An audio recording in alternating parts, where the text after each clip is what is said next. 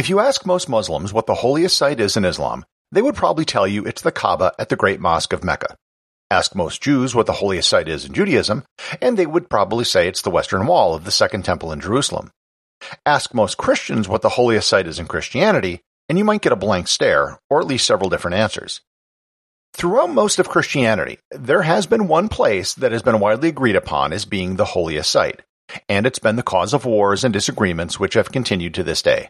Learn more about the Church of the Holy Sepulcher on this episode of Everything Everywhere Daily.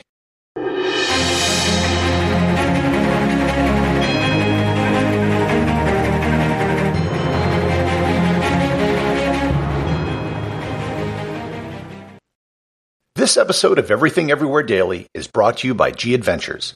G Adventures is the world's premier small group tour operator, offering tours in over 100 countries and on all 7 continents. In addition, G Adventures has been a leader in the area of responsible tourism, helping to establish social enterprises around the world. When you travel with G, you not only get to explore the world, you also get to help the people in the communities you visit. And I speak from firsthand experience. I've personally visited over 40 countries on all 7 continents with G Adventures, and I can attest to their high standards and the quality of their tours. To learn more about G Adventures and to find a tour that's right for you, click on the link in the show notes. When I began thinking of ideas for episodes, one idea I had was giving the background on some of the most interesting buildings in the world. During the course of my travels, I've been able to visit many of them, and none has a more interesting history and backstory than the Church of the Holy Sepulcher. The Church of the Holy Sepulcher is the building which houses the locations where many Christians believe that Jesus Christ was crucified and where he was buried. As significant religious buildings go, it's pretty unimpressive to look at.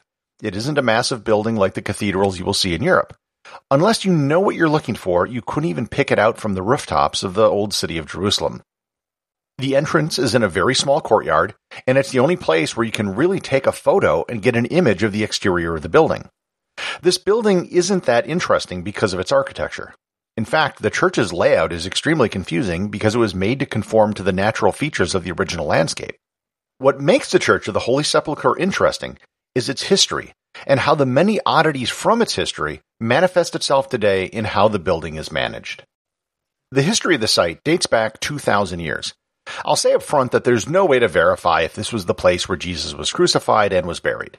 That being said, this is really the only place that has historically claimed to be that site, and there will be more on this later. In the year 70, the Romans razed the city of Jerusalem to the ground after a rebellion in Judea. This is one of the reasons why there is so very little in Jerusalem today which can be dated back to biblical periods. The Romans purposely destroyed it. In its place, they established a Roman colony called Aelia Capitolina. In the spot where the Church of the Holy Sepulcher stands today, they built a temple dedicated to Jupiter. It's unknown if the location was chosen because of its topography or because it was an attempt to quash a growing Christian movement. Fast forward about 200 years to the early 4th century. Emperor Constantine legalized Christianity and sent his mother Helena to Jerusalem to search for Christ's tomb and the true cross. This is the time period that we can nail down to being the earliest association with the building that exists today. In 326, Constantine ordered the Roman temple to be destroyed and for the first church to be built in its place. The original building was actually 2 buildings with a common courtyard. The first covered the site of the crucifixion, and the second covered the location of the tomb. The construction of the first church is what cut away most of the hillside and the rocks surrounding the burial cave. For visitors who might expect the tomb to be in a cave, the reality can be surprising. But so much of the rock that made up the hill and the cave was totally removed that there is little of the original rock remaining. The first church was destroyed in a fire in the year 614, when King Khosrow II of the Sassanid Empire, of what is today now Iran, invaded, and it was rebuilt in 630 by the Byzantine Emperor Heraclius. It was around this time that Islam began its ascent in the region, and when the Arabs conquered the Levant. The Arabs at the time were protective of the Christian sites during their rule. Perhaps the best-known example was when one of Muhammad's companions, the Caliph Umar, refused to pray at the church because he feared future generations would turn the church into a mosque if they misinterpreted his intent. He also set down a decree which prohibited Muslims from praying at the site. Muslim protection of the site was lifted in the year 1009, when the Caliph al-Hakim bi Amr Allah of the Fatimid Caliphate ordered the church destroyed. Not only were the buildings completely demolished, but much of the rock which wasn't excavated from the initial 326 construction was also removed. The building which stands today was built almost 4 decades later in the year 1048. The Byzantine Empire negotiated with the Fatimid Caliphate to rebuild the church. The Byzantine Empire, Constantine IX, spent the funds to rebuild the church and as part of the deal allowed a mosque to be opened in Constantinople.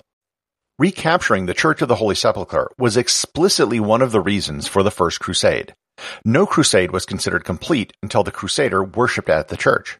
Godfrey of Bouillon, the first crusader king of Jerusalem, actually refused the title of king and instead used Advocus Sancti Sepulchri, protector of the Holy Sepulchre, which is very similar to the title used by the king of Saudi Arabia today, custodian of the 2 holy mosques.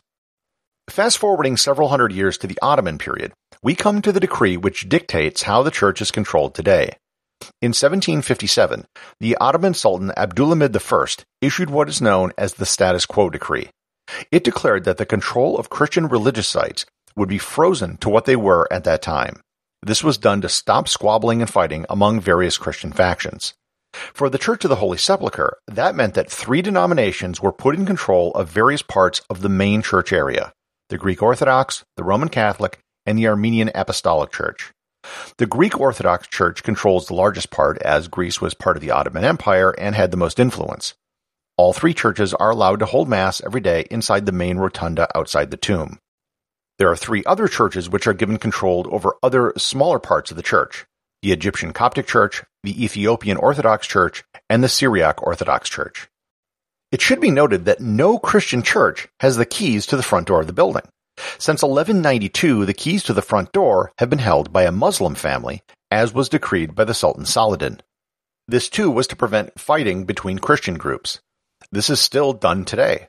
I remember being in Jerusalem on Easter 2009, and I woke up early and saw the man from the Muslim Palestinian family that holds the keys open up the door. The Status Quo Decree has been honored by the Ottomans since its inception, as well as the successor regimes controlling Jerusalem, including the British and the Israelis. The Status Quo Decree has been good and bad for the Church. On the one hand, it has limited infighting among the various Christian groups. On the other hand, it's locked into place a dysfunction where the different denominations have to agree to get anything done. One symbol of this is the immovable ladder that sits outside a window on the ledge above the church's main entrance. This ladder has sat there since at least 1728 and was frozen in place with the Status Quo Agreement in 1757. The earliest known photographs of the church show the ladder exactly where it is today. The other far larger problem has been the dilapidated state of the church. Because everyone has to agree, it's hard to get anything done. As a result, the almost 1,000-year-old building has serious structural problems that have gone unaddressed for decades or even centuries. In particular, the core of the site, the edicule, which is the small shrine under the main dome which covers the tomb, was falling apart. The Israeli Antiquities Commission declared the structure structurally unsound, which forced the churches to take action and renovate. In 2016, a team from the University of Athens and National Geographic have made some startling discoveries there, including inscriptions on the base rock which has been covered up by fill and marble for centuries. The inscriptions on the rock indicate that this site was considered the tomb of Jesus at least since the Emperor Constantine, and that it hasn't moved since then. I revisited Jerusalem after the renovations were done, and the changes are remarkable. The edicule has been cleaned with over a century of candle soot removed, and the walls have been strengthened. All is not perfect at the Church of the Holy Sepulchre. In 2008, 2 different fistfights broke out between monks of the Greek and Armenian churches. Evidently, one of the fights broke out when someone moved a chair a few inches. When the police were called in, they ended up being attacked by the monks as well. Some of the fights were captured on video and are available on YouTube if you are interested in watching any monk-on-monk violence. Executive producer of Everything Everywhere Daily is James Makala. Today I'd like to read a review from user Insight Pittsburgh, who writes, "Super interesting and fun. Great podcast with very short snippets of interesting information. Gary does a great job presenting the short podcast in an interesting manner. I found myself smiling during each episode and intensely curious across a broad range of topics. You will not be disappointed if you decide to listen." Well, thank you very much, Inside Pittsburgh, and thank all of you who leave reviews over on Apple Podcasts or Google Podcasts or support the show over on Patreon.com.